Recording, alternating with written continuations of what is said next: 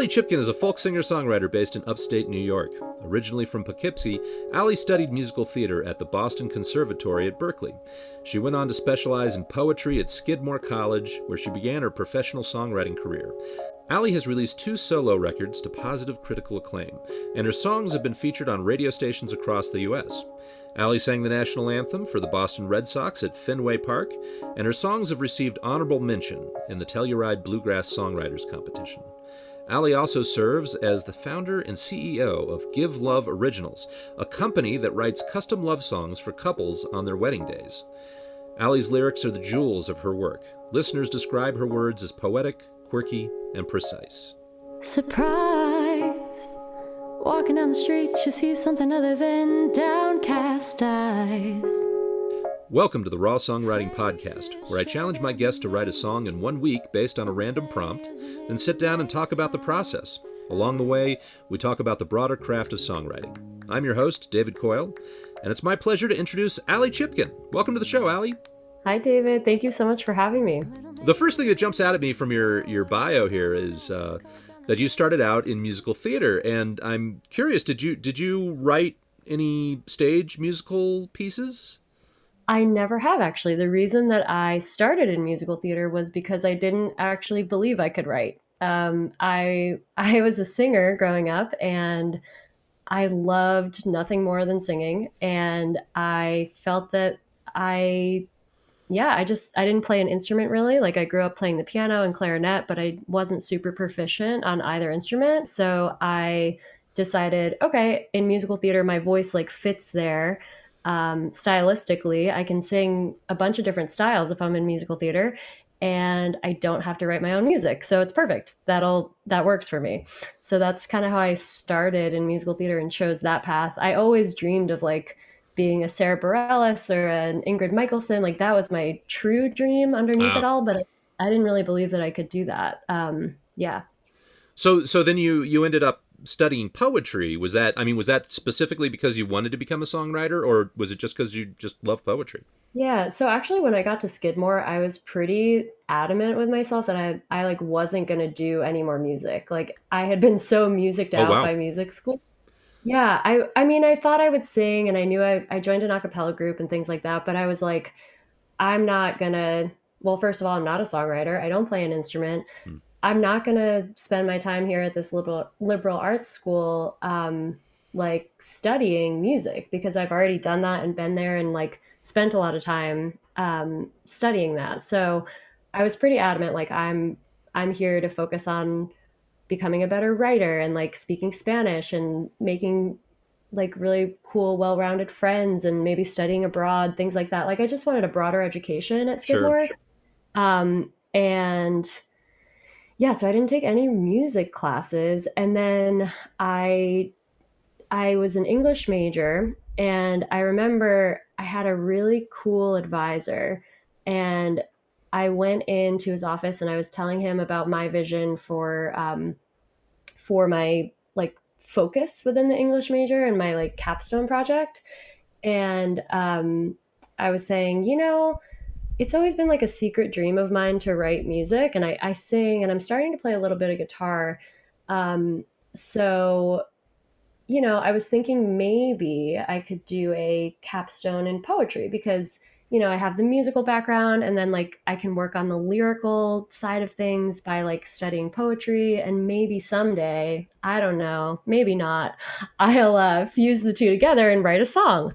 And he said, Allie, do you want to write songs? And I was like, yeah, I think I do. And he was like, so do a songwriting capstone, make your own, do that. And I was like, oh, no, I can't. I don't write music. I don't know how, I don't really play an instrument. And he was like, you can do it. Yep. No, you can do it. And I was like, all right. So I kind of committed. I felt a little bit in over my head. So I didn't actually end up doing a poetry capstone, but I did take some poetry classes that were really helpful for me. And I ended up kind of creating my own capstone project and working with one of the English professors who has written books on female singer-songwriters, and just has a really cool, his own kind of background in music. And he was really influential for me and really helpful. And that was when you decided to become a professional singer-songwriter and try to make a go of it. Well, kind of at the end of that process, because I didn't think I could write songs. I didn't think I could write music. So I was like, I will try this. I don't know if I want anyone to see the songs after they're Mm-hmm. done. Like, I'll try it. I'm not against trying anything, but yeah, I didn't know that I wanted it to be a public affair. Well, what was the point at which it clicked to you that you actually were pretty good, or that you had something that was good enough to start bringing it to the public? That's a good question. I've always felt that if you believe in your musical taste and you like I mean, everyone is biased and likes their own music, but I think if you have good taste in music and you have an awareness of musical taste, I feel like you can write a good song because you know what you like and you know what you don't like. Actually, so I take that back. Maybe not everyone thinks they have great taste. They might just be like, oh, I'll listen to whatever, or, I don't really care. I don't know what I like. I like any kind of music, whatever. But if you have like a kind of curated, like, compass for like how, like, you have a compass of what feels good and feels right for you musically, then it's easier to make those decisions and to reflect after you've written a song and be like, I don't really like this, or you know what, this kind of sounds like some really good songwriters that I really like. And that was kind of my first project. Is I know a couple other girls in the Boulder scene do this as well, and I find it so awesome.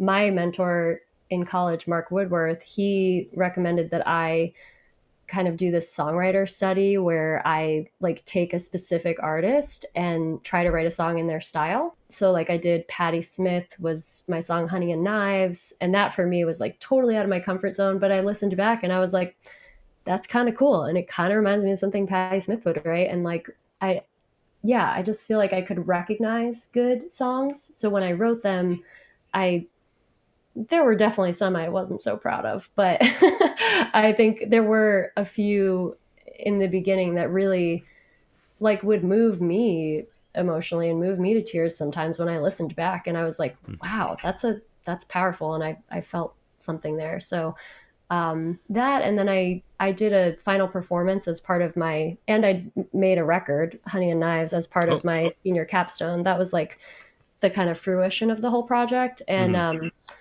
and when that came out, I was like, well, I have songs now. Like, I guess I could start booking shows. I've always wanted to be a songwriter and like play my own shows and things like that. So I could do it. I wasn't great at guitar, and it was like a kind of clumsy process at first. Like my Mm-hmm. first year of shows, it was just like, all right, I just need to get these under my belt and like do more and become better, and eventually I'll get there. So Yeah, I think trusting your own taste. I think there's two things that go into it. I occasionally you'll hear people, asking, can anybody do music? right. And in my mind, it's pretty straightforward. Do you appreciate music? That's number one. Oh no, Yeah. number one is, do you know what music is? Can you actually hear music? Can you recognize what it is? I mean, there are some people out there that can't. Literally, they physically have some impairment or something that they're not able to hear tones or whatever. Right. But most people do. So you Hmm. can recognize music when you hear it. Number two, do you appreciate it? And number three, do you have the wherewithal and the gumption? I'm using old timey words here. Let's see. Do you have the motivation? Are you going to put the time and effort into trying to replicate what you like about it? And Right. if you do that, then there's no reason why you can't do it. And the other thing that kind of heartens me is this was from a couple decades ago, I think, but just to date myself. But I remember reading about letters to the editor, and that at a media organization, if you write a letter, I mean, these days it would be emails or tweets or whatever, but Right. you can they sort of presume that if one person is writing, then that probably represents like 17,000 people or something, Mm. or some thousands of people. It's going to represent thousands of people. So you can bet that if you love something, you're not alone. there's other people out there that do. I think Right. in today's day and age, it's all about, how do you find those people? Hmm. That's the, and I wish I knew more about the business side, because I haven't quite been able to find everybody out Right. there, that would, that loves my music or whatever. But Right. that's the real trick. But I have faith that they're out there. I know they're there. There may be like one Yeah. person in every city who's going to Well, love what I'm doing, at and same with least. you. Yeah. Yeah, And yeah. I mean, I really think like what you're saying too. I always think about that. Like, if it matters to me, it matters to someone else. I mean, you see that just in conversation. Like, you walk into a coffee shop and you can start talking to a stranger and you have something in common that matters to you. You know, when you speak your Absolutely. truth, like they're like, oh, yeah, me too. Oh, God, I was just thinking the same thing or Uh-huh. whatever, you know? So that's super, yeah, that resonance is just everywhere. So if you're willing to act on your truth and speak it, you know it's going to resonate in some way as long as it's authentic to you, to someone, you know? And we're living in a world right now where the market is more focused on kind of hyper niche stuff than it is Hmm. on, necessarily the broader appealing things, even though that Right. market's still there as well. But I mean, the Right. point is there's a lot of different ways to go, and I think, yeah, just people shouldn't worry. I mean, yeah, you want to make something that you think is good. Right. But I think that if you have faith in your own taste, and if you think that you can satisfy yourself, then I think you can have faith that you're going to satisfy somebody else with what you're producing. So I'm really really curious about, you've gone out and made a business about writing songs for couples that are getting married, and it makes a lot of sense. It's something that, doing custom songs. And I know other people do it as well, but you're probably the most prominent person that I'm aware of in my local scene anyway that's doing it. And I mean, how's that working out for you? And how does that feel from a creative sense when you're writing a song? You write one of your own song, Hmm. and then you're writing a song for somebody else. I mean, is there like a switch that flips in your brain? It's sort of like, well, this is a different type of song than what I normally Mm. do.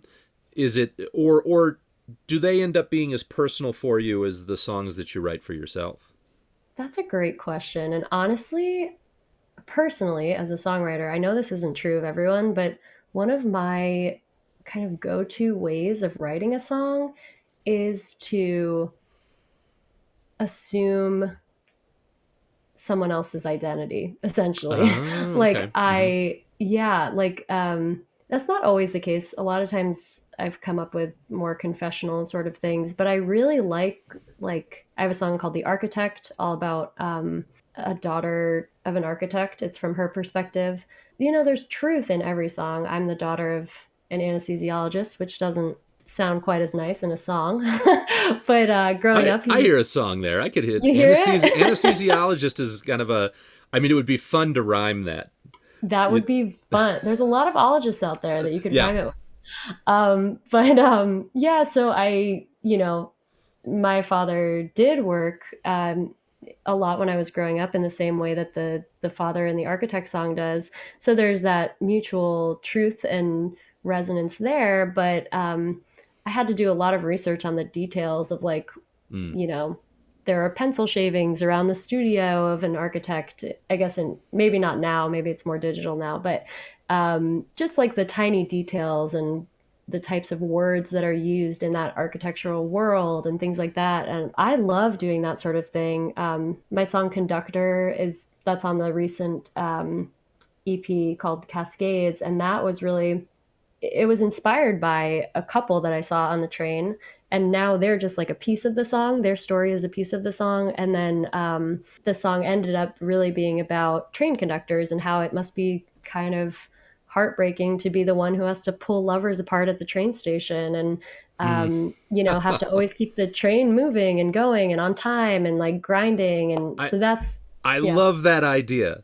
I love Yeah. the idea that you've got the conductor, and the thing that sticks in his mind or her mind is that it's kind of separating these lovers, these romantic Yeah. partners. That's a great angle to approach that. I love that. Thank you. Yeah, it really. I don't know. Something about it just felt sad. Like they're always departing and leaving. They arrive for a second and then they have to leave and they have to keep, run this tight Yeah. ship and really, yeah. So that was that. And I've written, I write a lot of songs from other people's perspectives. And there's so much universal truth in every perspective that I'll tell you, like, I actually wrote a song for a dear friend of mine who passed away from brain cancer. And it was all from her perspective about getting a second opinion from a doctor. And anytime I've played it, I've always been super clear, kind of introducing the song and being like,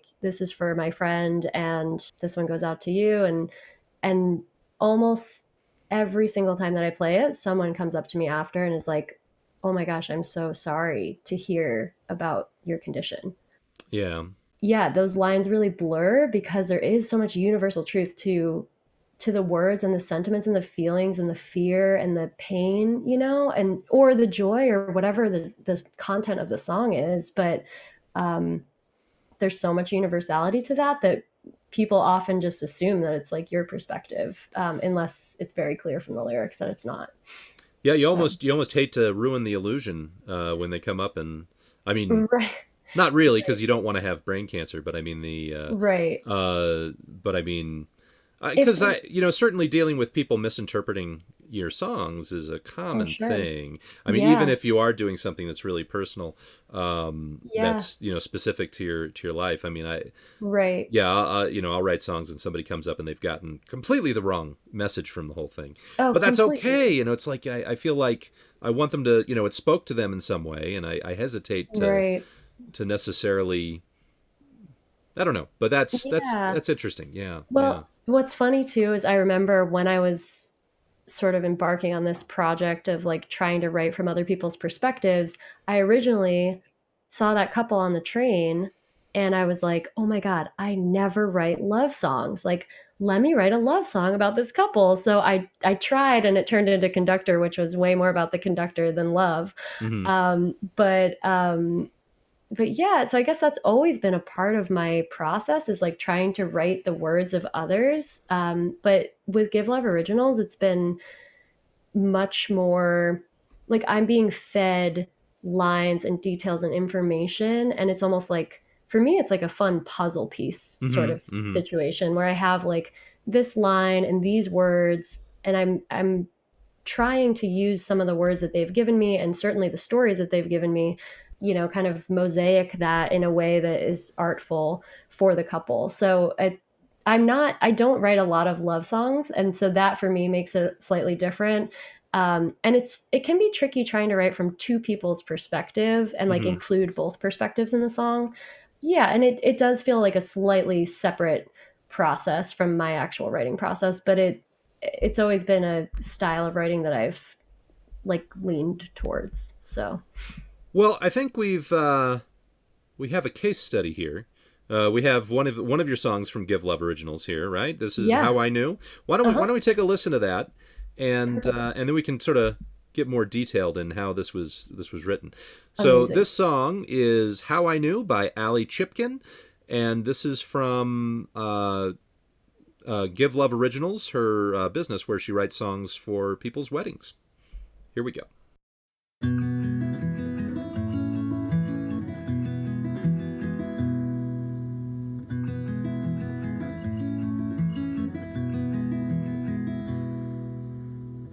We've been through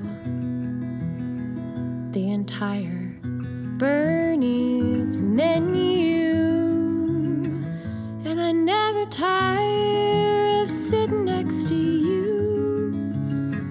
That's how I knew. That's how I knew.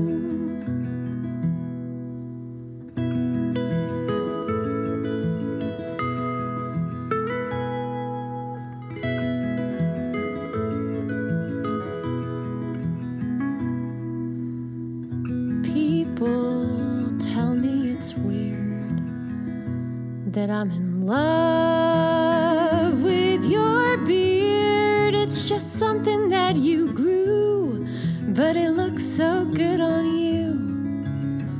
That's how I knew. That's how I knew.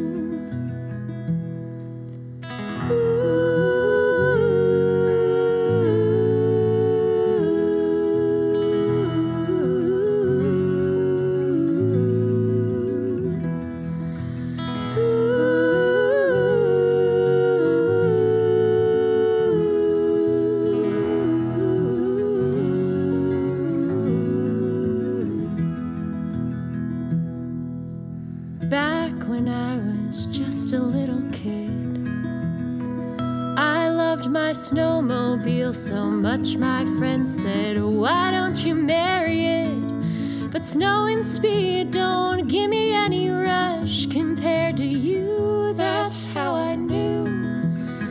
That's how I knew.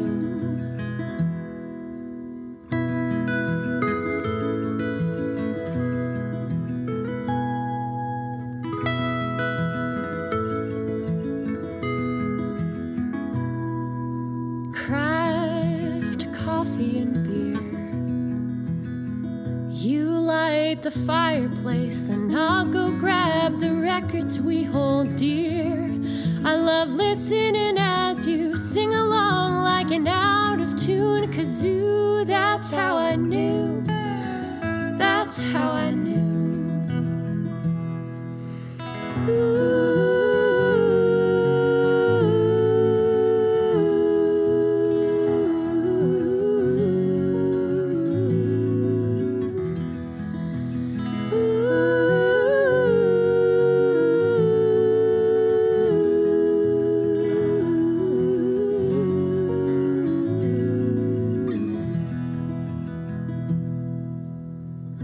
We built the perfect home under a cherry blossom tree on South Linden in Hatboro, where the vegetables, hops, and kisses in our garden overflow. That's how I know. That's how I know.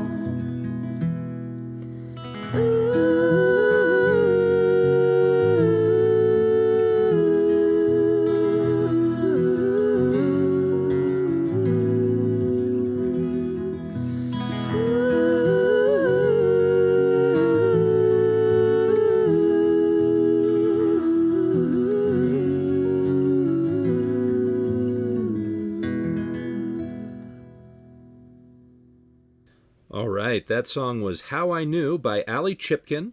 It was a custom written song as part of her Give Love Originals company, where she writes songs for couples that are about to get married. And this is an amazingly charming song. It's an amazingly charming song. Clearly, you do a fine job with this whole concept, and there's so many just neat. It's just so jam packed with neat little details. And I'm curious. Do you feel like you do more detail heavy stuff when you're writing these custom songs than maybe you would do on your own? Because I'm thinking, I don't, if I was sitting down and just writing a song, you try to throw details in, but I don't know that I would throw this many details in. But it's absolutely wonderful the way that it came out. So yeah. Why don't you talk about how this came together and how it differs from how you would normally write? It's funny, as we were listening, I was thinking the same thing, is that why I love writing these songs is because I am so detail oriented. I love like funny, quirky words, as you mentioned. Lyrically, I love that like kind of twist and quirk and something different. And yeah, I feel like these sort of songs like encourage that, because people do really want, I mean, of course I could write them a song of like, just like, I love you and you love me, like whatever, like we could do that sort of thing in general details, and have like a really, a nice all-encompassing universal love song. But there are so many of those out there, like why not just use Ed Sheeran's latest song as your first dance or for your video or whatever. And what people really I think are attracted to about working with Give Love is that they like it's so clear that it's about you. It's so unique to Mm-hmm. you. It's so sort of encompasses the details and quirks of your relationship. So I love it for that reason. I love that I get to use sort of funky rhymes and interesting words that I wouldn't usually put in a song. It does like almost encourage me to do that a little bit more in my songwriting, and Mm-hmm. I think you'll probably see that in some of the songs I wrote for this week's prompt. Yeah. But yeah, it makes me it stretches me to do that. But then I try to go in the other direction too, where I'm like, okay, like how can I just say something super simple and like not have so many details and have it just sort of tap into that universal truth. So yeah. Well, I think it's interesting because songwriting instructors, I think, Mhm. tell you that you want to, put a lot of, specific imagery in there and whatnot. And Right. I feel like this is kind of really kind of, just demonstrates how effective that kind of micro detail can be. Because Mhm. even though these details aren't specific to my life, Right. those kinds of details, it's like I relate to that kind of specificity. Right. The beard thing, of course, stands out to me because I got Sure. this huge pandemic beard going on right now. Right. But I mean, the Love it. idea that there's a restaurant, I've never been to a Bernie's restaurant, but the idea that you go to a restaurant and this is something that you share with the person and that you Right. do work through, whatever the menu options or whatnot. I mean, these micro experiences are almost more universal because they're so micro, you Completely. know, And detailed. I've gotten that advice. I wish I could remember who has said this to me. I'm sure multiple mentors and teachers have said this, but I believe the direct quote was like, the specific is universal. And Yeah. and also show, don't tell, like show what's happening and don't tell the listener how to feel or don't explain how you're feeling. I definitely try to write based off that tenet also. So, Well, this is just I think a real like textbook example. This just shows off exactly how effective that kind of detail heavy and image heavy writing can work. And thank you. um, then that yeah, you don't have to connect every dot. You just putting it there and letting people kind of connect it on their own. So Yeah, and I think actually to your point of it being kind of textbook, actually, I think you're so right that like anytime you attend a songwriting workshop, typically what they'll tell you is the verses, put the details, and then the universal truth, the general is the chorus. And I I think I think I take a page out of Mary Gaucher's book here where it's like how can you make that chorus even more simple? Like just hmm repeat the same line. That's how I knew. That's how I knew. Ooh, ooh, that's how I knew. That's how I knew. Like that's yep. all it is really. And I think there's something there. I'm constantly trying, especially in my choruses, to come back to simpler in the end. How can I make this? How can I cut this down? What can I get rid of? How can I be more? How can I be clearer? Yeah. Well, it's a wonderful song. It's a wonderful Thank song. you. Thank you for sharing that. Yeah. Thanks for playing. All right, we're going to take a short break, and when we come back, we're going to talk about the prompt that Allie chose, and we'll reveal the challenge songs. So yeah, we'll be right back after this. Welcome back to the Raw Songwriting Podcast. I am your host, David Coyle, and I am here with Allie Chipkin, a singer-songwriter and also founder and CEO of Give Love Originals, where she writes custom songs for newly wedded couples or soon-to-be wedded couples. We're going to get to the crux of the matter here. About a week ago, I gave Allie a selection of prompts to choose from, and I'm going to read through those real quick. One that I sent her was a random picture. It was a picture of 5 colored pencils, and then there's a little dandelion in there. Is that dandelion, or is that just, what is that? I believe it's a daisy, A maybe? daisy. That's a daisy? Okay. I don't know Perhaps. my I don't know. flowers clearly. So, but that was the random picture this week. The random word was sericulture, which is the production of silk and the rearing of silkworms for this purpose. The random fact was the closest living relatives of hippopotamuses are whales, dolphins, and porpoises. And then there was a random quote. Be not angry that you cannot make others as you wish them to be, since you cannot make yourself as you wish to be. So, Allie, which prompt did you decide to go with? It was a tough call because dolphins are my favorite animal, Oh, but I ended up going with the sericulture, the silkworm prompt. very nice. Okay. And now what's interesting, normally we do the first half of the show, we cover a couple songs by the artist, but this time you actually wrote, you're the most prolific challenge songwriter, prompt songwriter that I've had here, because you ended up writing 3 songs based on, or at least based on this prompt as a starting point. Do you want to talk about how that played out? Yeah. Yep, I sure do. So you sent me this prompt about a week ago, and I love writing from prompts, especially when they're kind of what's the word? Like innocuous? Is that no, that's not the word. Especially when they're Random. unassuming, Oh, okay. random. Yeah, completely random. Like you would look at it and be like, how the heck am I ever going to write a song based on that? I Uh-huh. love that sort of prompt. And that's kind of what drew me to sericulture. And when I was thinking about the dolphins too, I was like, this quote almost seems like it's from a song. So let me go Mm. with something that's totally offbeat and something that's going to lead me in a new direction. And yeah, so I started writing the sericulture song. I chose that.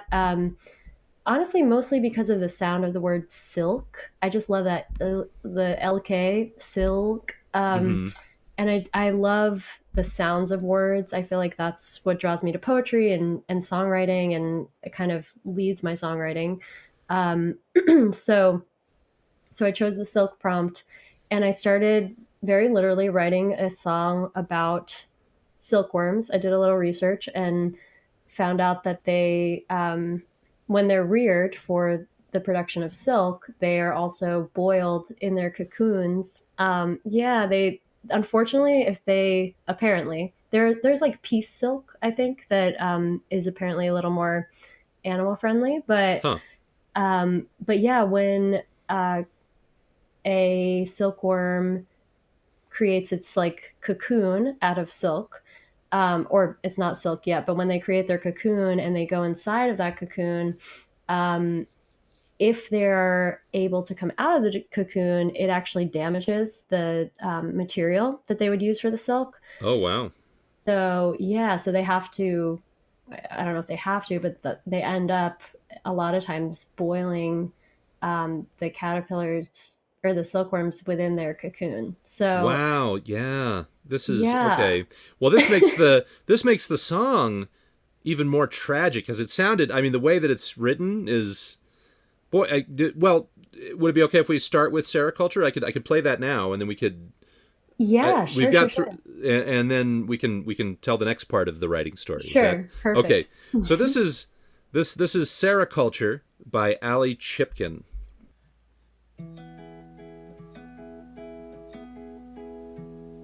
You've always had a purpose, even when you couldn't see.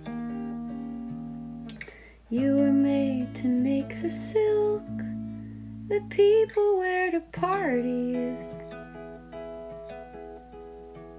Now I don't like the process any more than you, but we all do the things we think we have to.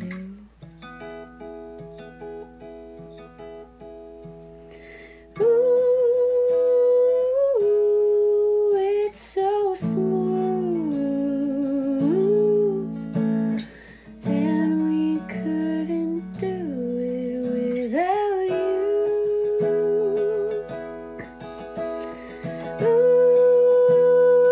Ooh, it's so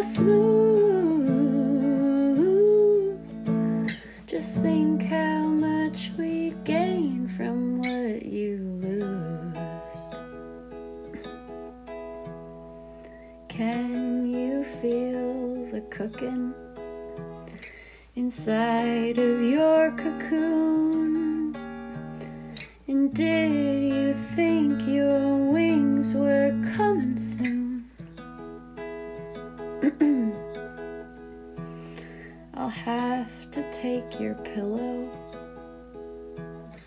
and turn it into string.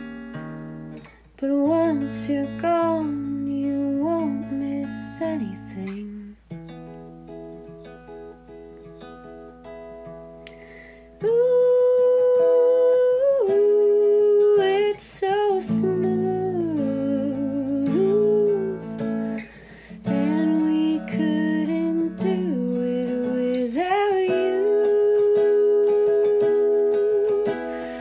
Ooh, it's so smooth. Think how much we gain from what you lose. Ooh, it's so smooth, and we couldn't do it without you.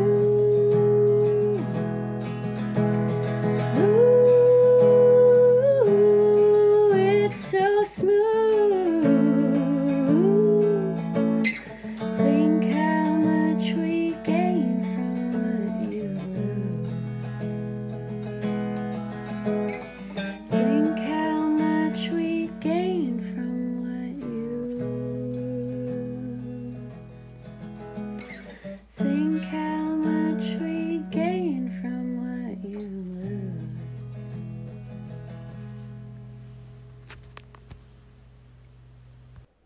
That was Sericulture by Ali Chipkin, and that that just packs so much in there. I do I actually facilitate discussion groups for a philosophy nonprofit outside of all this music stuff and whatnot, and this is exactly the kind of well, okay, this is kind of an aside, but would you mind if I were to actually borrow this song to play to one of the groups? And because it asks a lot of philosophical questions. Yeah, You know, because absolutely. I'd be honored. I mean, there's a lot of kind of subtle ways that we use the animal kingdom to create what we do, and I know that I don't think it's just silk, but I think a lot of fabrics and whatnot. That they're used to this extent, and it's Yeah, just but the idea of, I think there's the old, one is like you're kind of using this creature right, on the one hand, but at the same time there's the question of, is there a way to appreciate it right. such that it kind of makes up for it in some way. They always talked about Native Americans using every part of an animal that they kill, so that nothing goes to waste. Yeah, And the idea that, maybe you say a prayer or you honor the creature in some way. And one thing about this song is that I feel like it honors the silkworm. mm, But at the same time, it raises a lot of questions about, is the sacrifice that the silkworm is making, is that can we justify that by what we get out of it? And right. it raises a lot of philosophical questions. So Yeah, it's funny you say that because, yeah, you said like the sacrifice, and that was a line that I was toying with that didn't make it into the song was one of the rhymes with uh, "Ooh, it's so smooth, smooth." And I was gonna, in the second time that I said it's so smooth, I was gonna say something like, "Even though you don't choose or you don't get to choose, but think how much we gain from what you lose," yeah, so it's not really like a conscious sacrifice, obviously. um and yeah, I really love kind of encapsulating that conflict of and trying to hold two truths within a song.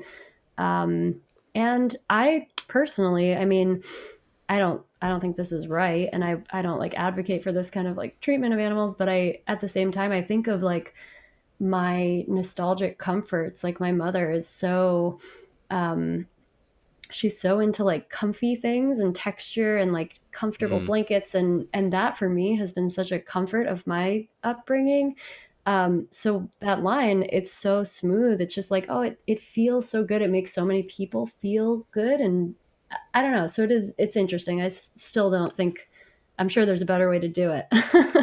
But yeah, it is that interesting contrast. It definitely raises a lot of questions, and but it's a lovely song. It's a beautiful Thank song. you. And again, I mean, considering that you wrote 3 songs this week, this is an amazingly well constructed song in that short Thank period of you. time. Do you want to say anything more about this particular song that you wrote? Well, just that in response to it being well constructed, I feel like when I'm writing a song, especially if I know it's going to be presented somewhere, so deadlines are really helpful for me, but if I Uh, know that it's going to be presented, I can be pretty compulsive about like every word okay. must be correct or every word must fit. Everything must Mm. feel at least comfortable. It doesn't have to feel perfect or right, but I have to feel at least comfortable with everything, and all the words have to fit comfortably in an interesting, or, just fit comfortably together. Yeah. It's interesting because I don't feel the same pressure because one of the questions that I make a point of asking everybody is, how would you revise this? What would be your strategy? But Mm, it sounds like a lot of that revision you already went into. But actually, I mean, we got a couple more songs that we're going to do this with. But I mean, yeah. do you feel like this is pretty complete? And if not, how would you approach it from a revision standpoint? Yeah. I think you're right about the fact that I do revise compulsively before I share a Uh, song. So there's definitely a lot of revision that goes into it, and so many lines that have been dropped or changed or altered. But I probably would focus in on the chorus. I think that's where I felt sort of the least satisfied. I love the ooh, it's so smooth. But I wasn't, the lines like think how much we gain from what you lose, and the other one, and we couldn't do it without you. I feel like they were, for me, they felt a little bit like cheap rhymes and like this sort of generalizing, like I don't know exactly what, but they didn't feel like 100% authentic to exactly what I wanted to say. It just felt like, mhm. oh, this could work and that would fit the song and that feels right. Um, but I would probably do some revising there, and I would honestly probably just try to simplify the chorus somehow. And even though it is already pretty simple, I always just try to take away. Well, I think that think how much we gain from what you lose is just that's a powerhouse line. I'll Mm, just put that out there. I just think thank you. that particularly really hit me hard Oh, thank you. in the Appreciate it. song. Thank you. So okay, so this is the song that you started with, correct? Hmm. Hmm. And then but you took a detour to work on a different song, and which one was that? Yeah, so You're that so one's cool. called You're So Cool. And if Okay. you can imagine, I was writing the Silk song, and uh I had a combination of the first time it went around the chorus, I would say, ooh, you're so smooth. And then the second time, ooh, you're so cool. And I was like, oh, this just feels like a quirky, like folk love song. And I really couldn't get away from using those lines, especially "You're so cool." I just liked the way that it sounded with "cool," and and the first line of the Silkworm song started out being, "You've always had a purpose, even when you couldn't see. Um, Everything you say is like silk, and I'm here talking tweed." And I loved that contrast of silk and tweed. So I was like, okay, this doesn't feel right for the song because, um, and I liked talking tweed, the two T's, and saying silk or singing silk. So I was like, this doesn't feel right for the Silkworm song because they're Hmm. not speaking, but I want to use this. So I was like, I was really stuck on fitting it in somehow. And then I was like, you know what? let me just write a totally different song, get this out of my system, and then I'll come back to the Silkworm song. And then I started this other song called You're So Cool. I love that you do that. I mean, the idea of I guess it's happened. But usually, if I abandon one song to work on a different song, I don't know that I go back to the other song. So I'm impressed that you were able to go back to the other one. And Thank you. But let's take a listen to this. This is the second song that you started writing. You're So Cool by Allie Chipkin.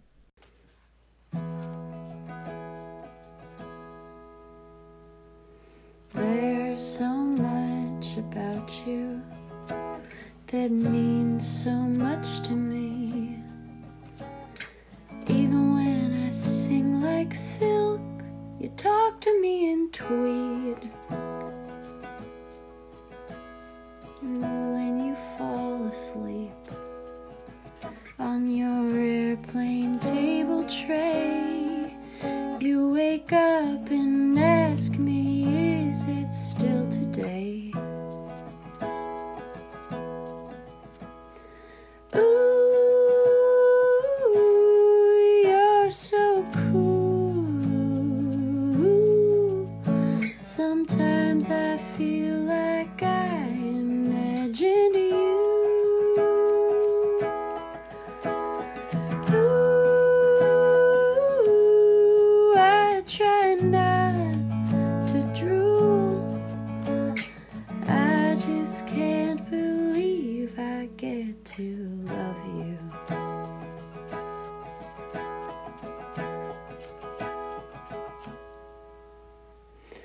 You do this thing when you're laughing, where it looks like you're gonna sneeze. Can you do it now for me, please? You peanut butter monster, halfway down the jar, without getting me a spoon, who do you think you are? Ooh, you're so cool. Sometimes I feel like I invented you. Ooh, I try not to drool. I just can't believe I get to love you.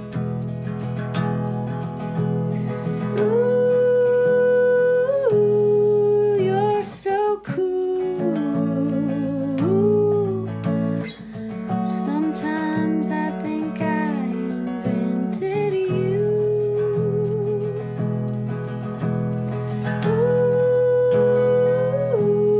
Ooh, I try not to drool, but I just can't believe I get to love you. I just can't believe I get to love you.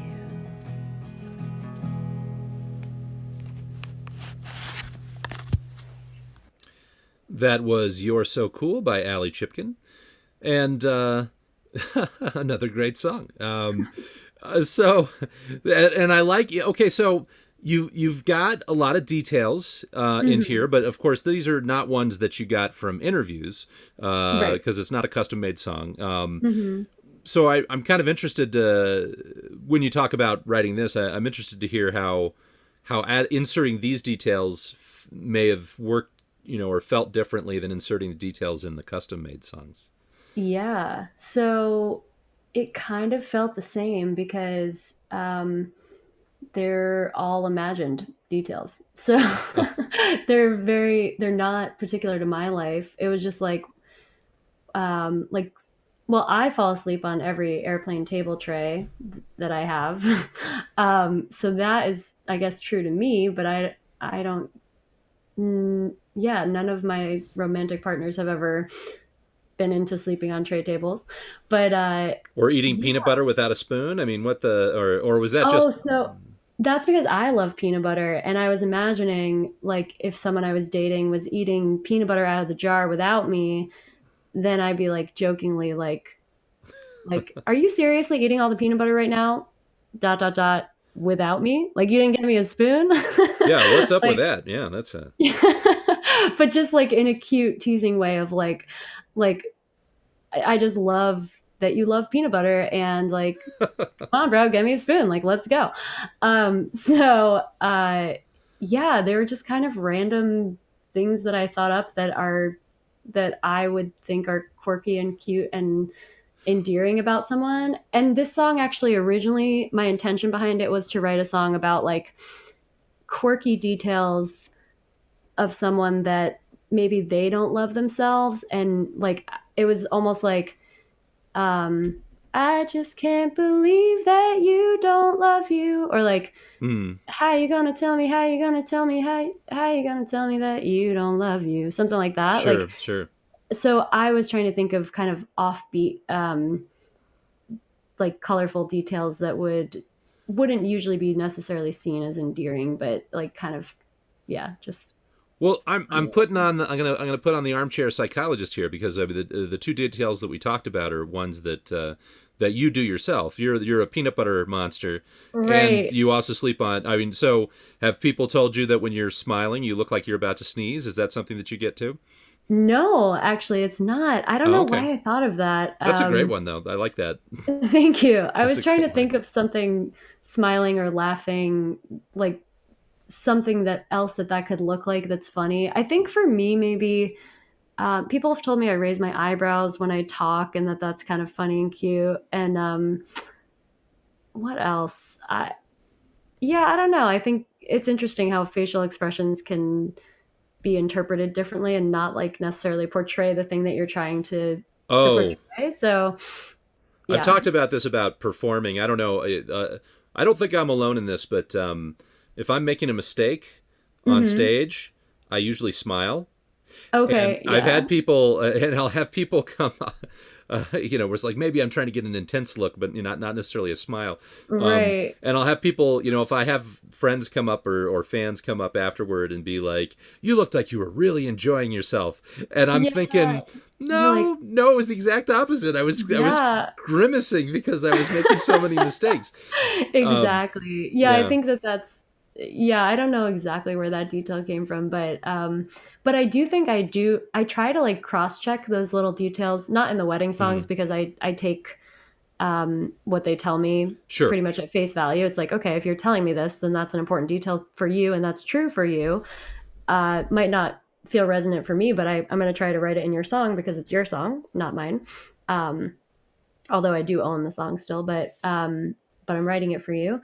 And but when I'm writing for myself, like this song, I try to make it very realistic. So those details, because they apply to me, or if they were like present in some relationship that I had or something, then I can kind of cross check and know, like, okay, that's true. That's something that is realistic and would actually maybe happen. Or I'm not just like, yeah, I don't know. I always want to, truth is like what I try to come back to with it whenever I'm writing. So, yeah, so knowing that I do those particular things is helpful for me to validate that it's like true and authentic and Yeah. viable. Like if you had written that he was a mayonnaise monster, and Oh, that's my that least favorite food, you know. well, I hate mayonnaise. that's what Yeah. I'm saying. So if you were to run it through the check that one, then you'd be like, Truth and no, music. no, nobody would love a mayonnaise monster. Right. And when you're trying to, right, nobody would love a mayonnaise monster. But no, really, like, especially, it's easy to fall in the trap when you're trying to rhyme of Mm. using a word that kind of seems like it works, but it's not, it's just not true. It's not true to what you're trying to say, or it's not, um, yeah. Well, that was a question I was going to have. Was when you were, I mean, when you were coming up with the details, how Hmm. much of those have to do with just how they fit rhythmically or fit a rhyme scheme? I mean, is that or I mean, is it just you do a free form imagination, or are you trying to specifically fit it in? Yeah, I think it's a combination. Like, I liked the idea of someone sleeping on an airplane table tray, and I liked that detail, and that shows like you're traveling together, and kind of gives an idea about the seriousness of the relationship, but also like the goofiness of it. You're kind of making fun of them for that. Um, but I liked table tray. I thought that would be like easy to rhyme with, and that did lead me to try different lines of like, you wake and you ask me, "Is it still today?" Like I thought that Yeah. was just a funny little cute thing. I feel like I've heard someone say that before, like wake up from a nap and be like, "Hey, is it still today?" Like, no, it's actually tomorrow. But yeah, I like certain rhymes will lead me, but then if I notice that I'm really stuck on the second half of that line, then I'm going to try to switch around the first line and maybe come up with a new image or land on a different word. So, yeah, I think it's a combination. I do love like what's the word? Uh I love cadence of words Hmm. and like the rhythmic quality of speech and song. So, there's definitely part of it that like some of the lines do come out of a cadence that I like, um, and then some of the second halves of the lines end up coming from rhyme.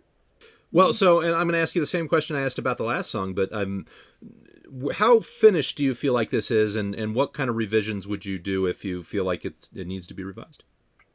I think I would just go through and like really take a truthometer to the whole thing and like and like you're saying, like is it serving the song? Is it serving what you're trying to say? Are Hmm. these things you would that would genuinely come out of your mouth when you picture the person you're talking to? Um, just does it feel true? Is it true for you? Is it true for me? Um, and that might inform some new choices for the verses. Once a song feels like complete, I like getting feedback from other people and like Mm. having other eyes on the song. But once I feel like comfortable with where it's at, I I like moving on to the next thing, and Sure. yeah, but I Yeah. definitely I toil over, like I was saying, the words Uh-huh. like through the process.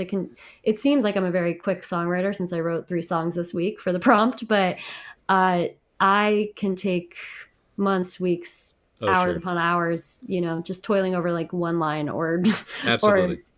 specific verses or whatever. So Well, if you were to play this for other folks, what do you find more useful? Getting input from other songwriters or getting input from just like audience members? such a great question. I think about this a lot. Because when I get input from other songwriters in like songwriting circles or workshops, like it's a very particular type of input. You know that it's a songwriter listening. You're getting songwriter feedback, like very, very detailed listening and very particular. It's just like a super close listen, even Hmm. if they've only heard the song once. Um, Which is not and how I people usually listen to a song. That's the I mean, thing. It's yeah. like as a songwriter, I listen to a lot of songs like that, um, but yeah, I think sometimes they miss like the bigger picture because they're really Hmm. fixated on small details, whether it's musical or lyric or melody oriented. They kind of like miss the general impact of the song Yeah. and I'm guilty of this as well when I listen to other people's songs, but or my own. Like you miss how it's actually landing and hitting like emotionally and just on a general wave level.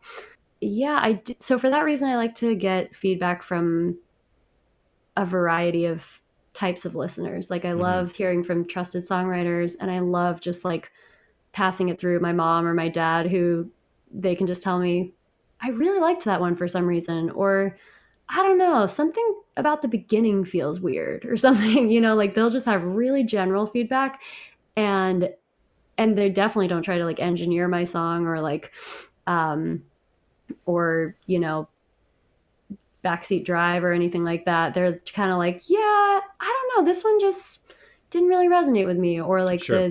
the I don't like how it ended or something like that. And I think that feedback is really valuable as well. Yeah, it's interesting. I think the average person, I think I read that it takes like 7 listens before a Whoa. song even registers with, like, if Wow. you're hearing it on the radio or if you're hearing it on Yeah. wherever online, That's so funny. that I'm you like may not tracking even your, yeah, recognize it, and but right. when you're actually the first time you have that eureka moment with a song, Hmm. um, from random listening, that may be the seventh time you've heard it. Right. And so I think there's a lot to be said for. I know when I'm prepping for this show, Mhm. what I do is I take the songs and do a little private SoundCloud playlist, and I Okay. just loop it and I just sort of play it in the background while I'm working on stuff, Mm, and then things will kind of organically pop out without me having to right. analyze it. And then as I get a little closer to the show, I'll try to do it a little bit more. But Right. it's interesting to do that. I know, for instance, Peanut Butter Monster definitely jumped out from this. Even when I wasn't listening that closely, I was like, "Oh, Peanut Butter Monster." Right. So yeah. Uh, Totally. Not something you hear every day. well, For sure. this is another great song, and Thank you, David. but yet you were not finished. I This was was not not enough. satisfied. So what prompted you to write a third song? Oh my gosh, David, I it's so funny. There were lines that I loved in each song, and I finished both of them first. Okay, so I'm sitting here with two songs, and I'm trying to make you a nice recording of each song. And you'll notice the music of both Sericulture and You're So Cool is identical pretty much. In Mm, Sericulture, I finger pick a little bit, and then I strum on the choruses. But on You're So Cool, it's the exact same chords, exact same duration of each chord, but I'm just strumming everything. I've been taking a lot of guitar lessons lately. I have two amazing guitar teachers.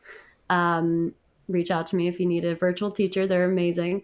I've been working a lot on my guitar skills, and there are just certain bar chords still that I, I just can't get them under my fingers. I don't know. I mm, can't make it work, and they work when I'm writing, like with the slow process of like changing from one chord to another, or where I'm not like in time necessarily.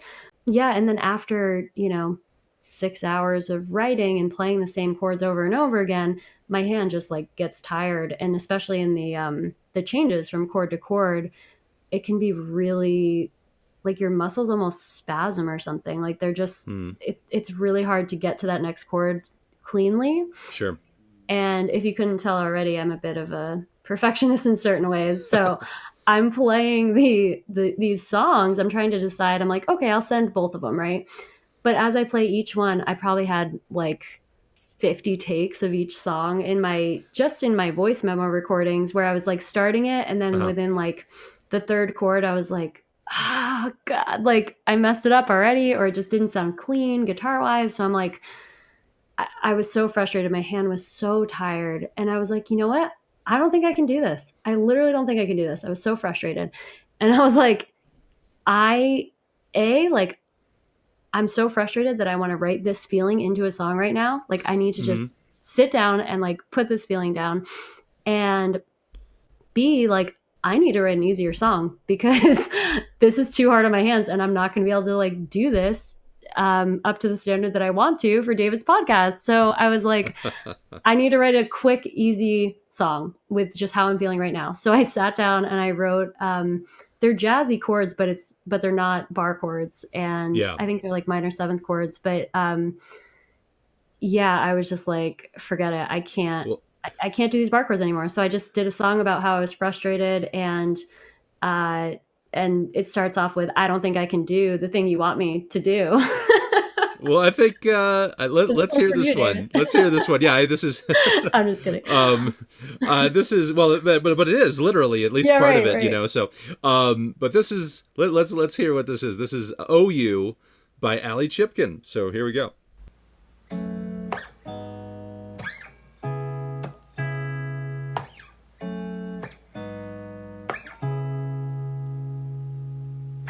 I don't think I can do what you want me to. I don't think I can do it for you.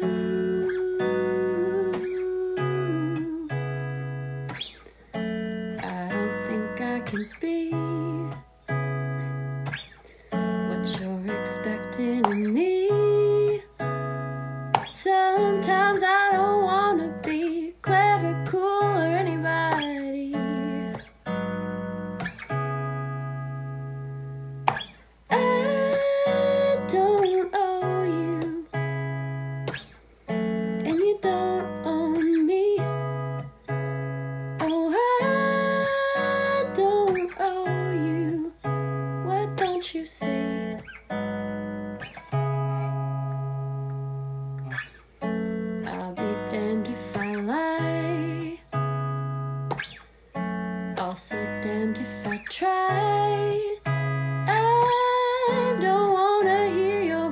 'cause I'm not sure I ever heard mine.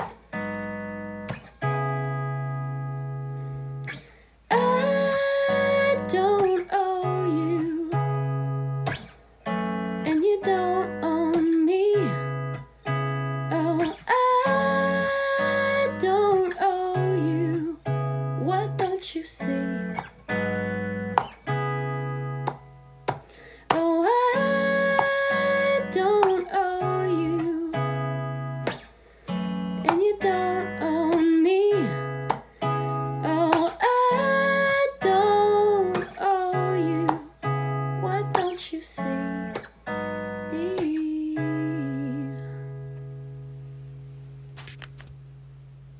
All right, that was "Oh You" by Allie Chipkin, and I like the line, "I don't think I can be what you're expecting of me. Sometimes I don't want to be clever, cool, or anybody." And I'm just thinking, well, it's true, you weren't what I was expecting you to be, but you've been a heck of a lot more, and you've been clever, cool, and definitely somebody all along the way. Thank you. But this is another really cool song, and I like just that raw emotion that is captured in this song, that it does feel like a song of frustration, and it feels very, very genuine. And just a side note, I love the guitar percussion, the way that you use the guitar's percussion as well. Thank you. Yeah. Yeah. I was just going to say it's very, this one is obviously very different, like style wise. And I love experimenting in different styles, which is really why I like wanted to get better at guitar. So I could play, different kinds of styles and more colorful chords. But what was I going to say? Oh yeah, just in terms like lyrically, it's so different too. Yeah. It is more of that just confessional, raw, just like, this is why I'm frustrated and this is what I need to tell you, and like, this is how I feel. And I've written a lot of songs like that. Just like, I wrote a song called "Don't Talk to Me That Way," and it's literally just, don't talk to me that way, do not talk to me that way.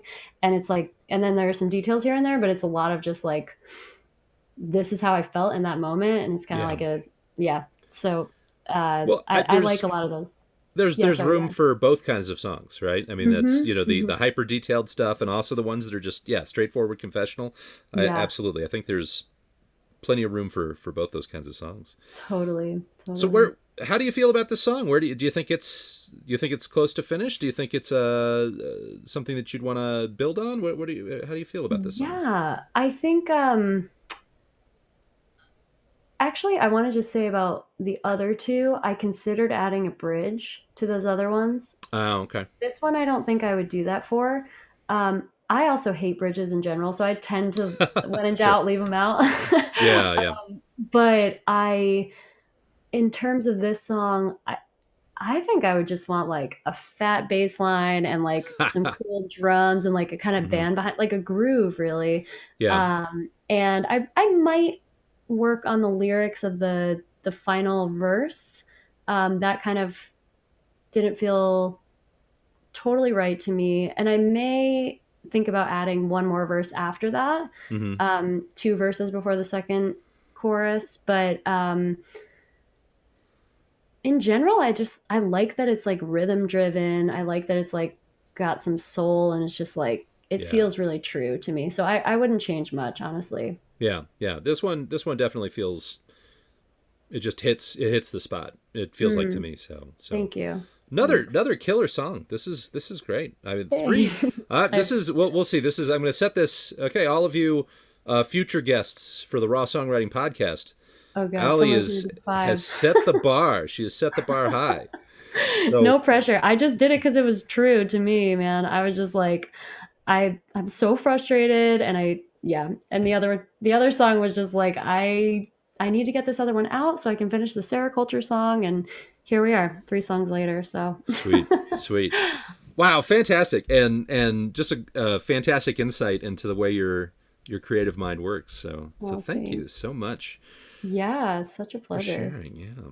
Well, all right. Well, let's so I wrote a song too, and I'm actually, by the end of this week, I'll have written 3 songs too, but they're all for different things, because I had a late podcast about a little less than a week ago that got rescheduled, so I had to, and I was running late on that song. And then I've got another interview on Saturday that also was a reschedule. Anyway, I've had a lot of rescheduled interviews. So, and then I had a show last night, and this is the thing. So, like, this has been a busy week. Oh, and I had to get my car towed. Whatever. There's a lot of stupid details.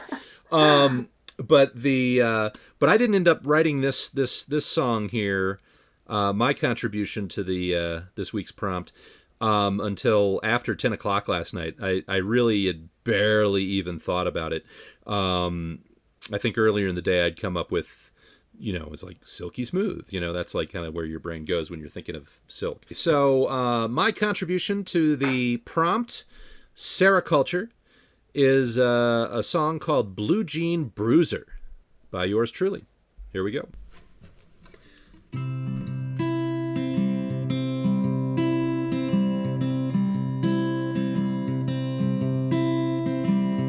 Sericulture is so silky smooth. She'll weave a pattern as she walks the room, but then when she stops, she doesn't smile at you. She asks, what do you think? Do you enjoy the view? This installation is a work of art. What to say, I don't know where to start, but I like this spot, this little splash of blue. When I look in your eyes, it sure reminds me of you.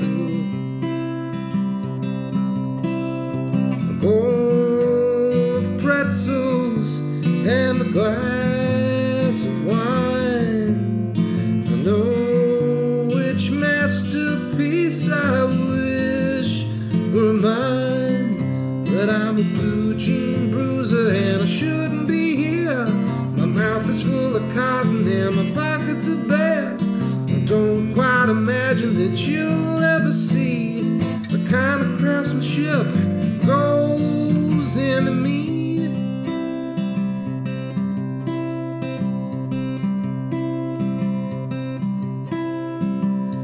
Rolls her eyes and then she walks away, yeah. Enjoy the show, and that's all she says, and then left me leaning up against the bar. Your ride won't get here for another hour, so I have a bowl of pretzels and a glass of wine. Know which masterpiece I wish were mine, but I'm a blue jean bruiser and I shouldn't be here. My mouth is full of cotton and my pockets are bare. I don't quite imagine that you'll ever see the kind of craftsmanship that goes into me.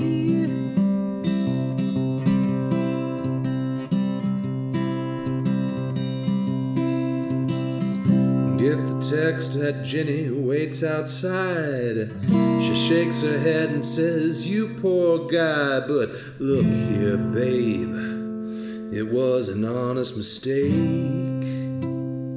You said Lake Street Pub, and this is the pub by the lake.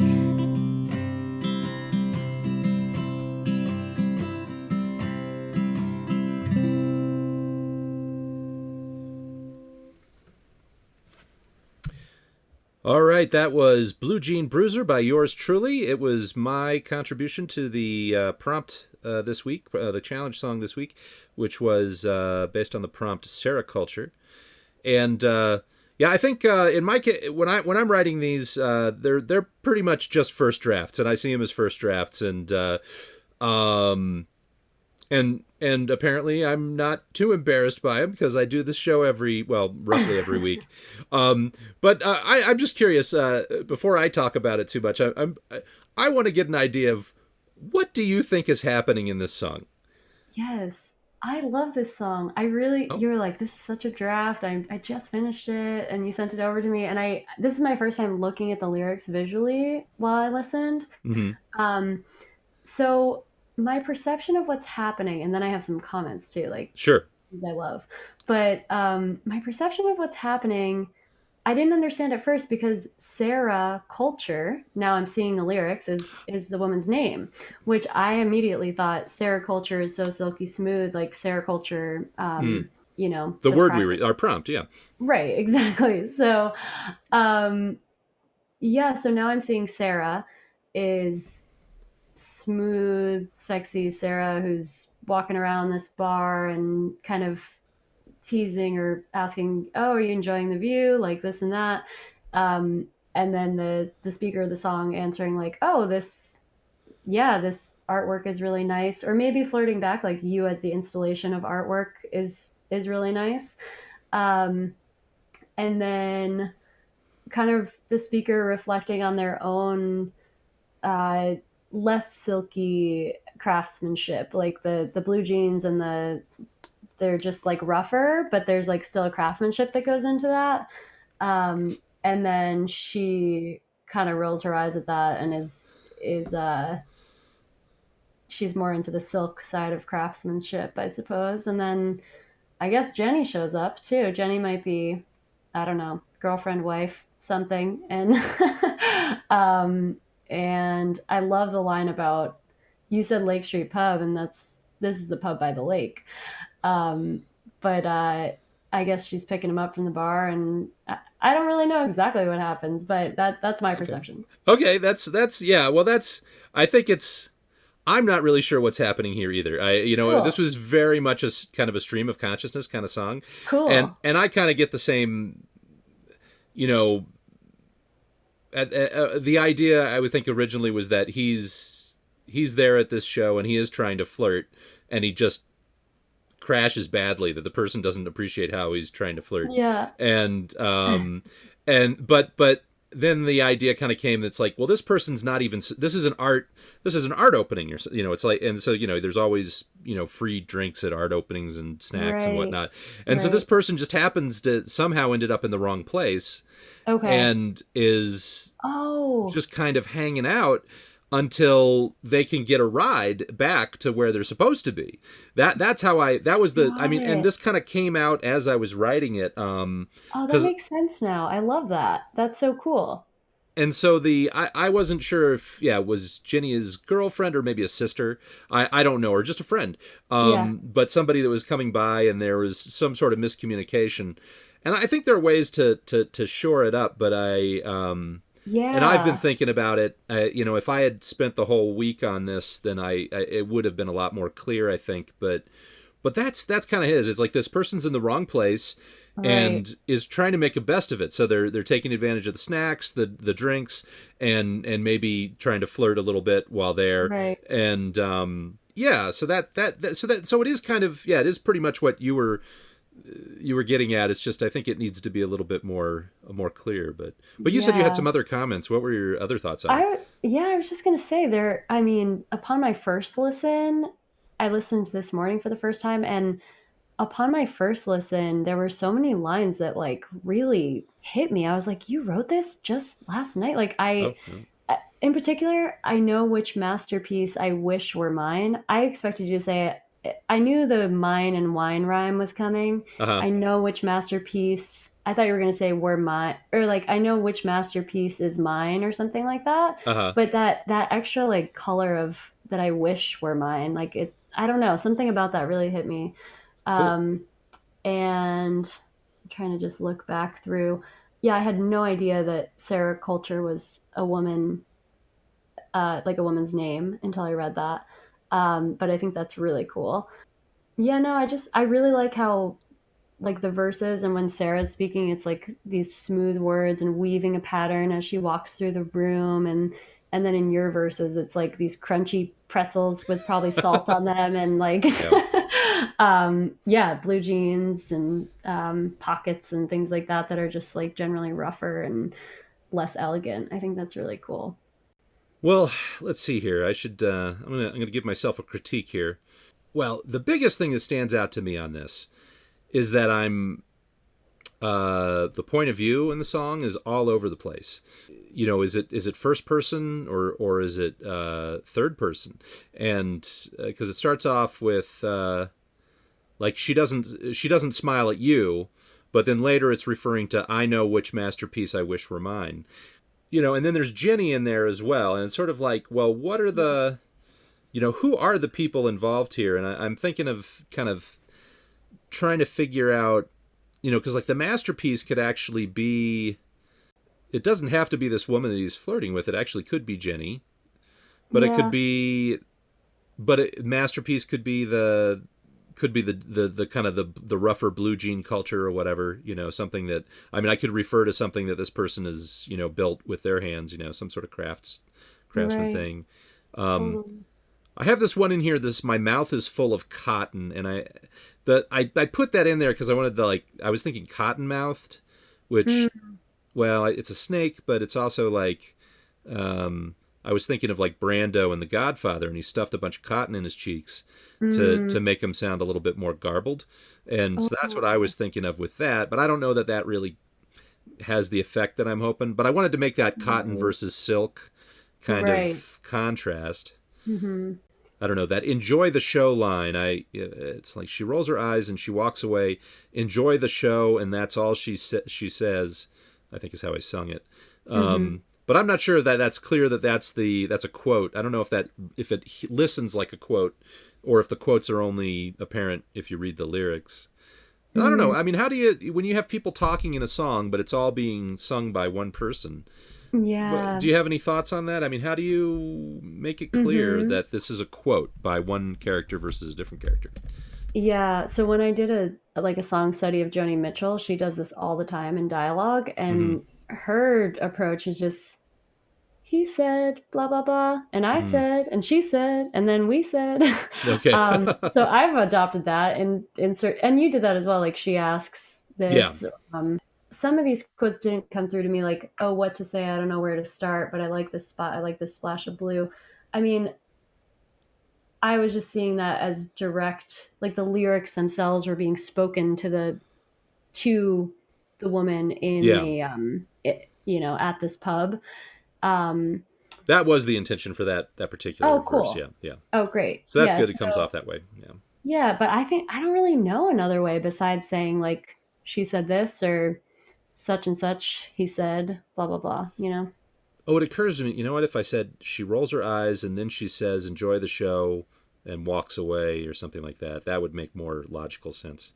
Anyway, just making a mental note there. No, totally. So. You know what also is, I wonder, are you open to like some feedback or something? Yeah, sure. Bring it on. Cool. I wonder if like, if the mouth is full of cotton line, because I see what you're trying to get out there. And I think like that's like an attempted metaphor. Whereas I think sometimes with that show don't tell sort of thing, like maybe instead of like trying to make a metaphor and make it like poetic, like just literally talking about like, you know, there's holes in my shirt or something that paints the picture of it instead of like, that's something that I've been trying to do more, is really like show visually what's happening as if I'm watching a movie, instead of like trying to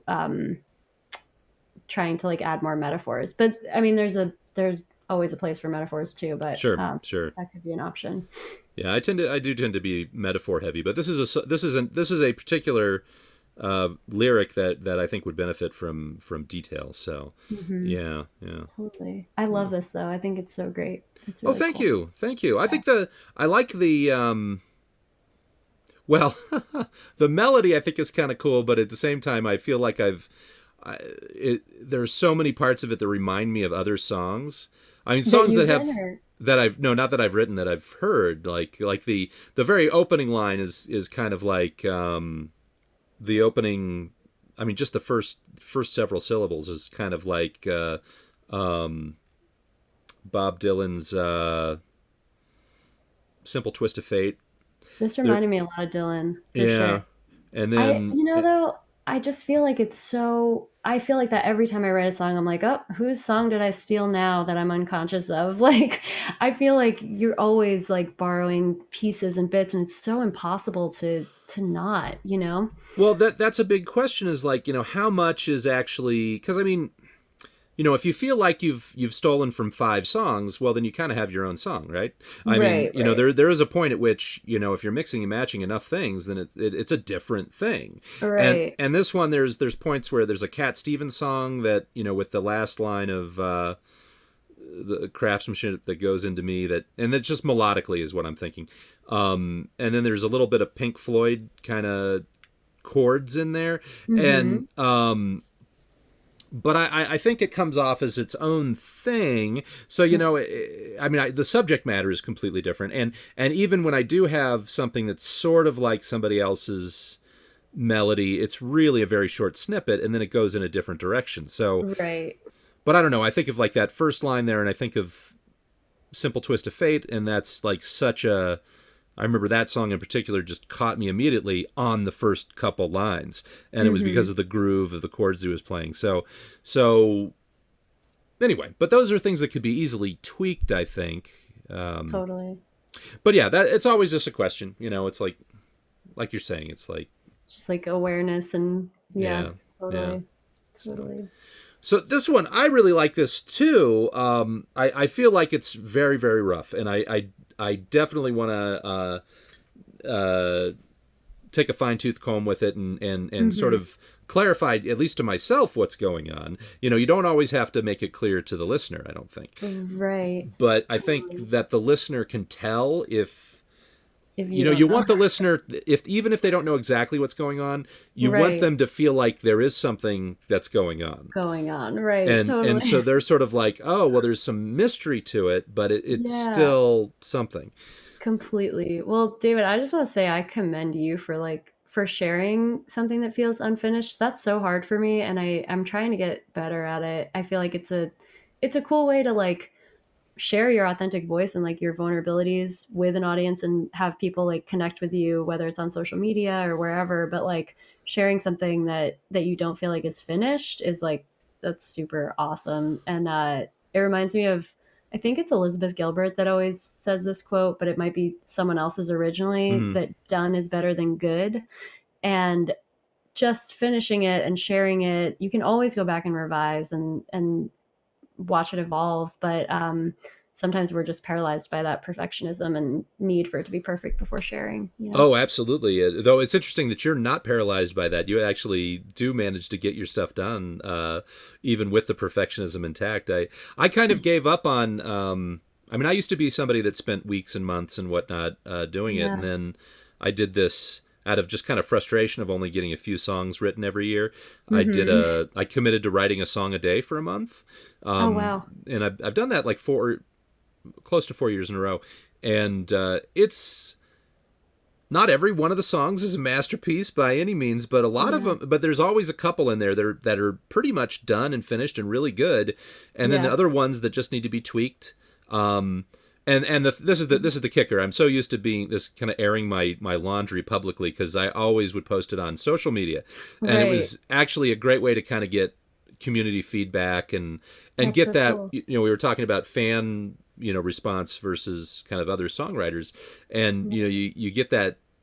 Sometimes you'll write something and you absolutely hate it, and you'll put it Right. out there because you're obligated to, because you committed to doing that, and Right. that happens to be the one that somebody really really loves, and it just Yeah. changes your point of view on the whole thing. And Completely. yeah, David, I have two questions for you. yeah. So, first question is simple and straightforward. How long, like how old were you when you started writing songs?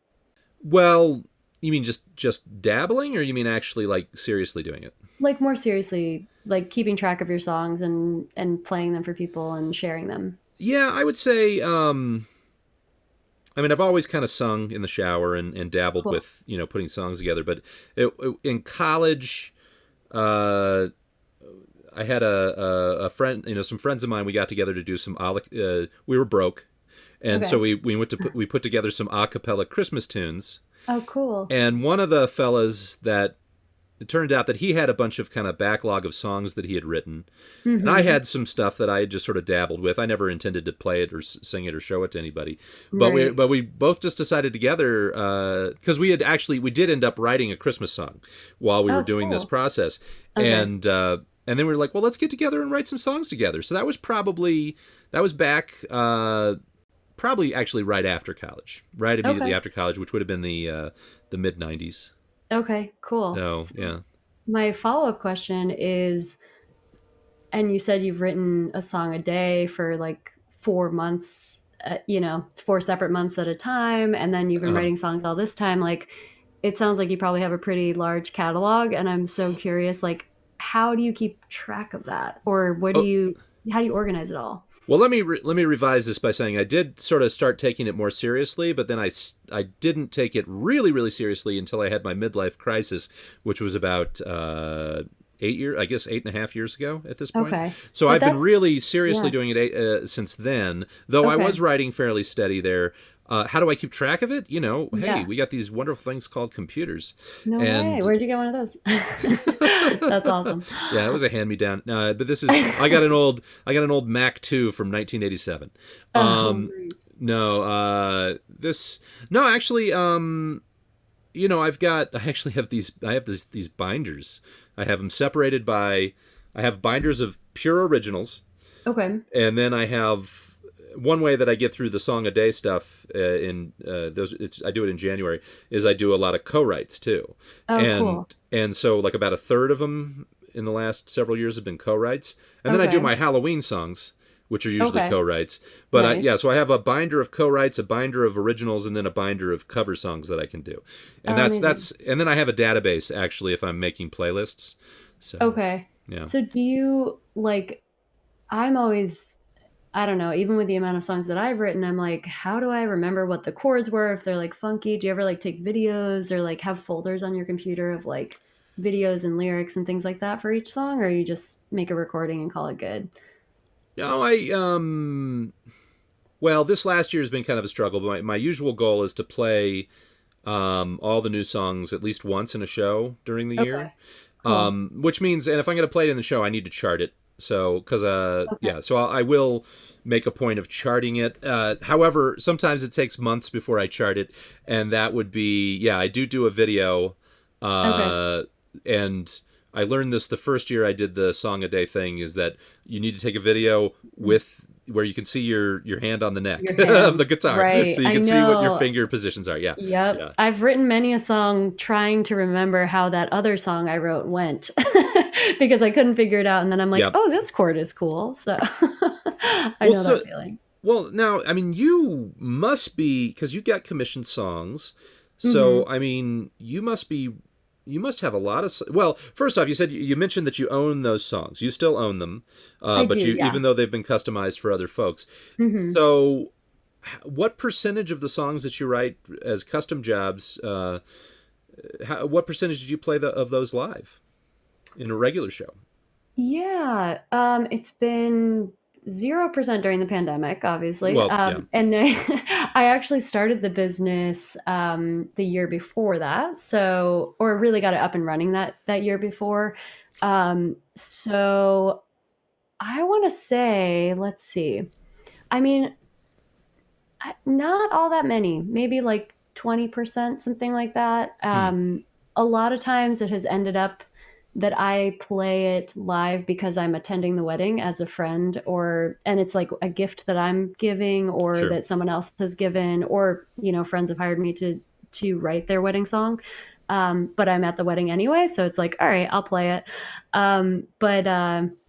But I generally really like the recordings, and I as a base product, I require that everyone who works with me takes a recording out of it because I just think it's a really nice keepsake to have down the line to remember your wedding day. You can put it in your wedding video. Um, if I don't happen to be a close friend and I'm not attending the wedding, then there definitely is an upcharge for me to go and play it live. So you can have that recording and use it for your first dance or walking down the aisle or something like that. So I think there's a lot of utility to having the recording, and yeah, but it's fun to play live as well. Well, since we're on the topic here again, one thing I wanted to ask, just for because there's mostly songwriters listen to this program, Yeah. and some of them are probably wondering, well, what if they're interested in starting something along the same lines of what you're doing, which is doing custom songs Mm-hmm. for people, maybe a different type of event. Maybe they do it for holidays, or maybe they do Sure. it for Yeah. this, that, or the other thing. But Totally. what are kind of the pros and cons, the ins and outs? What kind of recommendations and suggestions would you give them? Yeah, I mean, I think it's a great way. It's almost like a prompt. It's a great way to like get inspired, and to have like content given to you, literally. So that part of it is really nice. Like I said, it can be really challenging if you're writing for couples to fit both couples' perspective into there. And there's also a sacrifice that comes along with it. Like, yes, it's your song, but it's a song in service of the people who are paying you for it. Hmm. So you really do want to remember to serve those clients and not be too attached to what you think sounds good. Like, I've had clients before say, "Hey, it's so important to me to fit this exact line in here somehow." And I'm like, "I would never put that in a song." But Sure. you want it. And it's going to make you, yeah, it's going to help you feel connected, and like it's going to help express your love on your wedding day, and that feels true for you. So like my name's going to be on it, but that's one sacrifice that I make for that process, is that yeah, it's always in service of like what best serves the song, not like, oh, what am I most proud to put my name on and like have represent me. Hmm. There's certainly an element of that, but it's a balance between serving the client and also like creating something that feels true for me. So those are like two main things, or a few main things.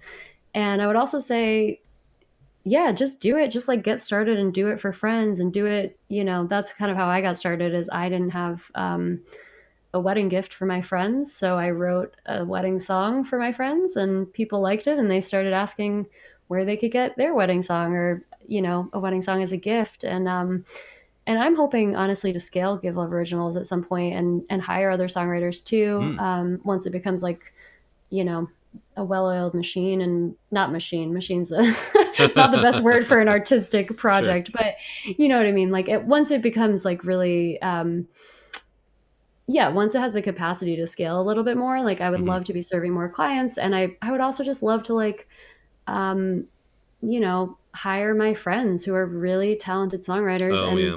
help them make money through songwriting. So if I can get to that point where I am too full with clients, I would love to be hiring other songwriters. And pretty soon, I have an intern right now, which is really exciting, and Oh she's nice. doing a lot of like marketing stuff with me. But we're also working on some like kind of A&R stuff, and I think eventually we're gonna put up like a little submission thing on the website where songwriters can submit, and hopefully start working with Give Love Originals soon. So Very cool. And so, if folks want to find out more, they can go to giveloveoriginals.com. Is that correct? that's correct. Yeah. All right. And then there's also alliechipkin.com if you Uh-huh. want to explore more of your solo work. Yep. Is there anything else, anything you'd like to promote or plug right now? That any exciting events or projects coming up?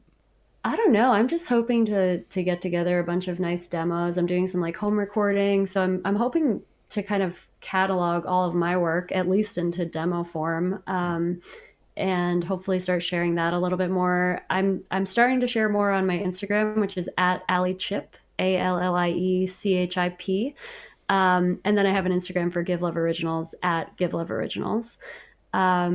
And yeah, those are probably like the main places I tend to hang out on the internet. But yeah, feel free to shoot me a message and say hello. And I love just like hearing people's love stories, or chatting about songwriting. So I'm always really happy to connect. So Well, excellent. Well, Allie, thank you so much. This has been a really great interview. Just learned so much from you. And oh, um, thanks. It's super mutual. Thank you. yeah. Well, let's see. Next week's guest, I'm still not sure exactly. I've got some scheduling snafus going on here, so I'm not sure exactly who's going to be the next guest, but I guarantee you it's going to be somebody really cool. I'll be posting the prompt sometime this weekend on Dave Coyle's Musical Extravaganza on Facebook. And I encourage you to play along. Pick a prompt, write a song, and then post it as a comment for an episode. Or you can tweet me at David L. Coyle. If you have any questions for me or about any of my guests, you can email me at rawsongwriting@gmail.com. And if you've enjoyed this week's episode, please consider contributing to the program via Venmo at Dave Coyle or paypal.me/Dave Coyle.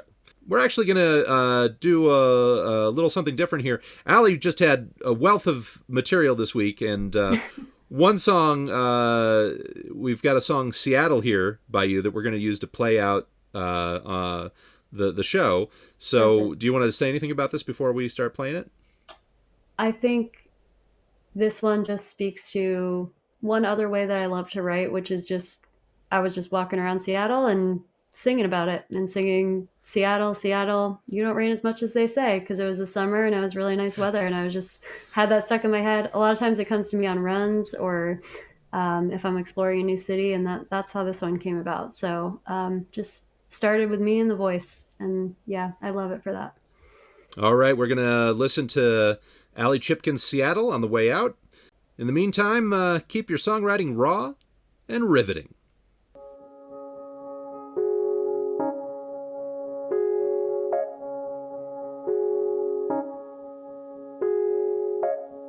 Surprise!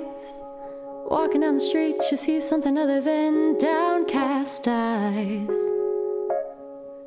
Faces share their names and say, isn't it nice outside?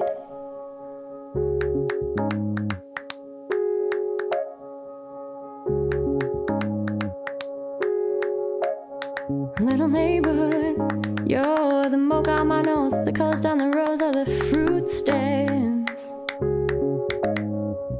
Mountains with snow on their head, I got a comfortable bed, how am I ever